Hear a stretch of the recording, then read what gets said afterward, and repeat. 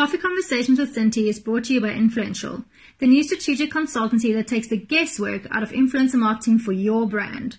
We provide much needed strategic crafted frameworks on how to implement campaigns specific to your brand needs. Ladies and gentlemen, welcome to another fabulous edition of Coffee Conversations with Cinti. We are coming at you straight from Sandton, South Africa. And today, as usual, I've got a very special guest in the studio. But before I start speaking to her, please go and hit the subscribe button so that you can follow our conversations most closely. And don't forget to download this and other episodes on iTunes and Spotify. Fawn Rogers, hi. Welcome to it. How are you? Thank you for having me. Thank you for coming through. Hope you'll enjoy a cup of coffee after this. I see you only have a glass of water for now. So far, yes. All right, okay, we'll sort that out later. Don't worry about it. Yeah. Please introduce yourself, what you do, where you're from, and yeah. Sure. So my name is Fawn Rogers. I own a digital marketing agency called Social Incubator. Okay. We specialize in social media marketing, but we also look at sort of have a holistic approach to marketing as well. So we look at everything from influencer marketing through to Google AdWords and everything in between, but our speciality is social media. How long have you been exposed to influencer marketing as an agency? So we started about 5 years ago, and we were quite early adopters of influencer marketing. I actually started off as a blogger myself, so I've got experience on both sides of the, being an agency and being an influencer. So that's kind of how I started working with influencers, and just watched it evolve over the years and to where it is now. What has been some of your learnings from straddling this from both sides of the coin?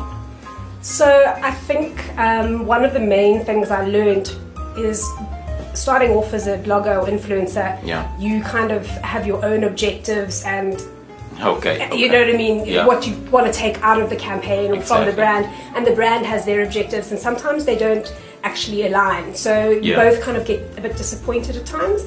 So I think over time it's really building those relationships with influencers and really finding out, like, this is what we want you to do for our brand, but also what are you expecting from our side, so that we can work successfully together so everyone is on the same page. Over the years, influencers have become a huge part of social media. Yes. When would you consider introducing influencers into a marketing mix for a client? So usually what we do is we have an always-on strategy, and then we do a couple of campaigns a year, depending on budget and depending on sort of key dates for the brand, if they're launching a new product or if something's a special occasion, like Mother's Day is coming up and we want to do something special around that. So it's within those campaigns that I start to look at influencer marketing to kind of amplify whatever we're doing in that campaign. So recently it was Valentine's Day, and we did a little Valentine's Day campaign with some influencers, and that was perfectly timed with the launch of a new product. So that's when we looked at it. And then going forward, we go back to our always-on routine, and maybe in a couple of months we re-look at using them again. So it's kind of, spikes up and down throughout the mix.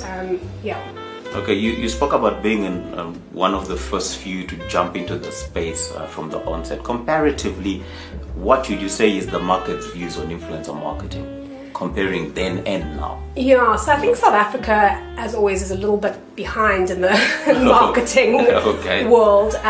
So I think overseas, influencer game has changed, dramatically, and they've really got it down on how to work with different influencers. But in South Africa, I think even though it's been around for a long time, brands are only just starting to wake up to the fact that this is something that they should consider. And with that in mind, I don't think we've done enough experiments for it to kind of evolve and adapt. So for example, affiliate marketing is quite big overseas, and we're still so new in the influencer game that brands kind of, the affiliate marketing is something relatively new still to them. So I think we've still got a long way to go here, which is great because it means that it's going to take a while for the influencer marketing strategy to sort of stagnate. And what has been your experiences working with influencers? So I think working with influencers, for me... How easy is it? How difficult is it? What has it been like? So I think the most important thing for me is selecting the right influencers. And once you've done that, it's pretty simple. But selecting the right influencers isn't always easy. So if you know the game and you know the influencers, like I said, because I've been an influencer myself and I know the industry quite well, I'm relatively... well versed in selecting the right influencers. But when you're not very exposed to the market and you come in, you know, the first thing you do is look for big numbers and pretty pictures, and then you start to go down the wrong road and it becomes very difficult. You don't see a return. The influencers, like I said before, become a bit apprehensive because they're not getting their side of the deal, and it becomes very complicated. So I think it depends how you approach it. It's either difficult or pretty not. much easy. Yeah. And do you prefer to deal with influencers directly or partnering with specialists in the field? Definitely partnering because they've already got the relationship. So, you know, as me, as an agency who doesn't work with influencers all the time, I've now got to approach an influencer, introduce myself. There's that whole trust building, and and it takes time, and it doesn't always work. And you know, the specialist agencies have those relationships already. That said, small clients don't always have the budget for for the agencies, so then you do have to deal directly just to kind of cut that sort of strategic cost out. But definitely I prefer to work with specialists. All right, and what are your views on a return on investment? There's this talk that goes around that you really can't track a rand for rand in terms of your influencer marketing campaigns. What are your views on the return inherent in this space? So I think it depends on your objectives. First of all, what are your objectives for the campaign? Is it brand awareness? Is it lead generation? Is it growth? Is it whatever? You know, brand awareness is very difficult to track because how do you track how, you know, yes, you can track reach and those sort of metrics, but it takes time for word to spread and for credibility and all of those sort of things. So that's hard to track. But if your campaign is purely based on, you know, sales as a target, then you can measure that pretty easily.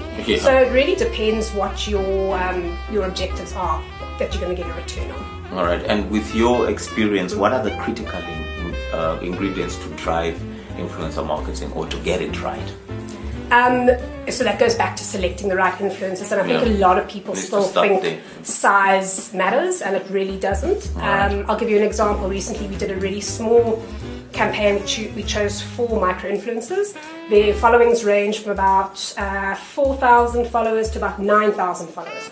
Our 4,000 follower influencer got at least 3 times more engagement. We got direct sales, we got collaborations, we got so much. And that makes the client very happy. Very happy. It's a great return, and and we probably will work with her going forward. The influencer with 9,000 followers did her post, did her bit, and moved on, and we saw no return from that. And that just shows you that the size, you know, I actually prefer working with slightly smaller influencers because they're more enthusiastic and they kind of want to prove themselves a bit more.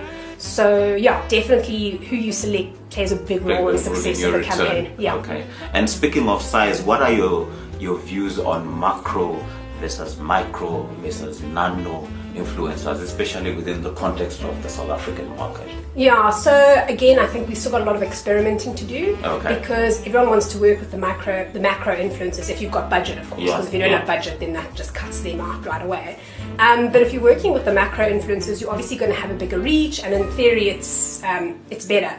But they also work with a lot of different brands, and you kind of, I feel like sometimes your message becomes a bit diluted because you know, they're talking about this alcohol brand and the next day they're talking about that alcohol brand. So did they really like the first one? And I think and I think people see through that. So for me, whether you're working with macro or micro, you need to make sure that it's the right person, and going forward there's some sort of relationship so that you kind of build that, you know, almost like get to like an ambassador program where they really do believe in the brand and their followers can see that, and then you get really, you know, sort of authentic content as opposed to post once, everyone likes it and sees the product, and maybe you generate some sales, but the long term, the long tail sort of effect isn't there.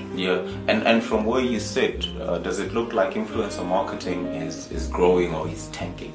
It's definitely growing. I think it's gone through different phases. I think it's gone from being this, you know, abstract marketing tool that people experiment with, and some people had good experiences and some brands didn't, and then it kind of slowed down, and now all of a sudden it's picking up again. And I think we really now at the peak of brands getting involved with influencer marketing and really seeing the results. So it's definitely growing, and I think it will grow, and like I said earlier, adapt and change as it grows. And are brands increasingly looking to obviously increase spend in the space. Yeah, I think so. I think with guidance, I think brands are still... Or the operative being guidance. Yeah, I think, especially like some of the brands I work with are sort of small to medium-sized businesses, and influencer marketing is still so foreign to them. So, I'll introduce the concept and kind of explain why I think it's a good strategy for us to implement, and they kind of trust me to roll with it. But if there's not that sort of introduction from the agency to the brand, I think brands are still a little bit unsure. And you bring a very important narrative into this conversation, that you deal mostly with the SME sector. What is their view? Is it one of those where they're like, no, but this is not for us? Again, SMEs are a different kind of animal to work with, because they've got limited budgets, so for them they just want to see sales and they want to see immediate return. So to kind of say to them, listen, you're not gonna have a huge sales spike after this campaign, but by the end of the year, throughout multiple campaigns, we are going to see growth. And so it's kind of convincing them and holding their hands, as to say that sales isn't always the objective. Brand awareness is shouldn't be underestimated, and that's where influencers, in my opinion, really play a big role, is the awareness. Okay, Fawn Rogers, ladies and gentlemen, thank you so much for joining us. What next for your business? Good question. Well, I think this year I've just, like I said, I've recently done an influencer campaign, and it really did do well, and we saw a great return. So I'm trying to include more of those this year and do a lot more sort of 360 campaigns, because I think, looking at the marketing mix, like I said, I focus on social media, but you need to always take a holistic approach to brands. Exactly. So influencer marketing will definitely become one of the tools that I'll be using in future sort of 360 campaigns. Thank you so much. Good luck with your business. Thank you very much for having me. Thank you so much for coming through. Ladies and gentlemen, that was Fawn Rogers. Unfortunately, we have to love you and leave you. Until next time, thank you so much.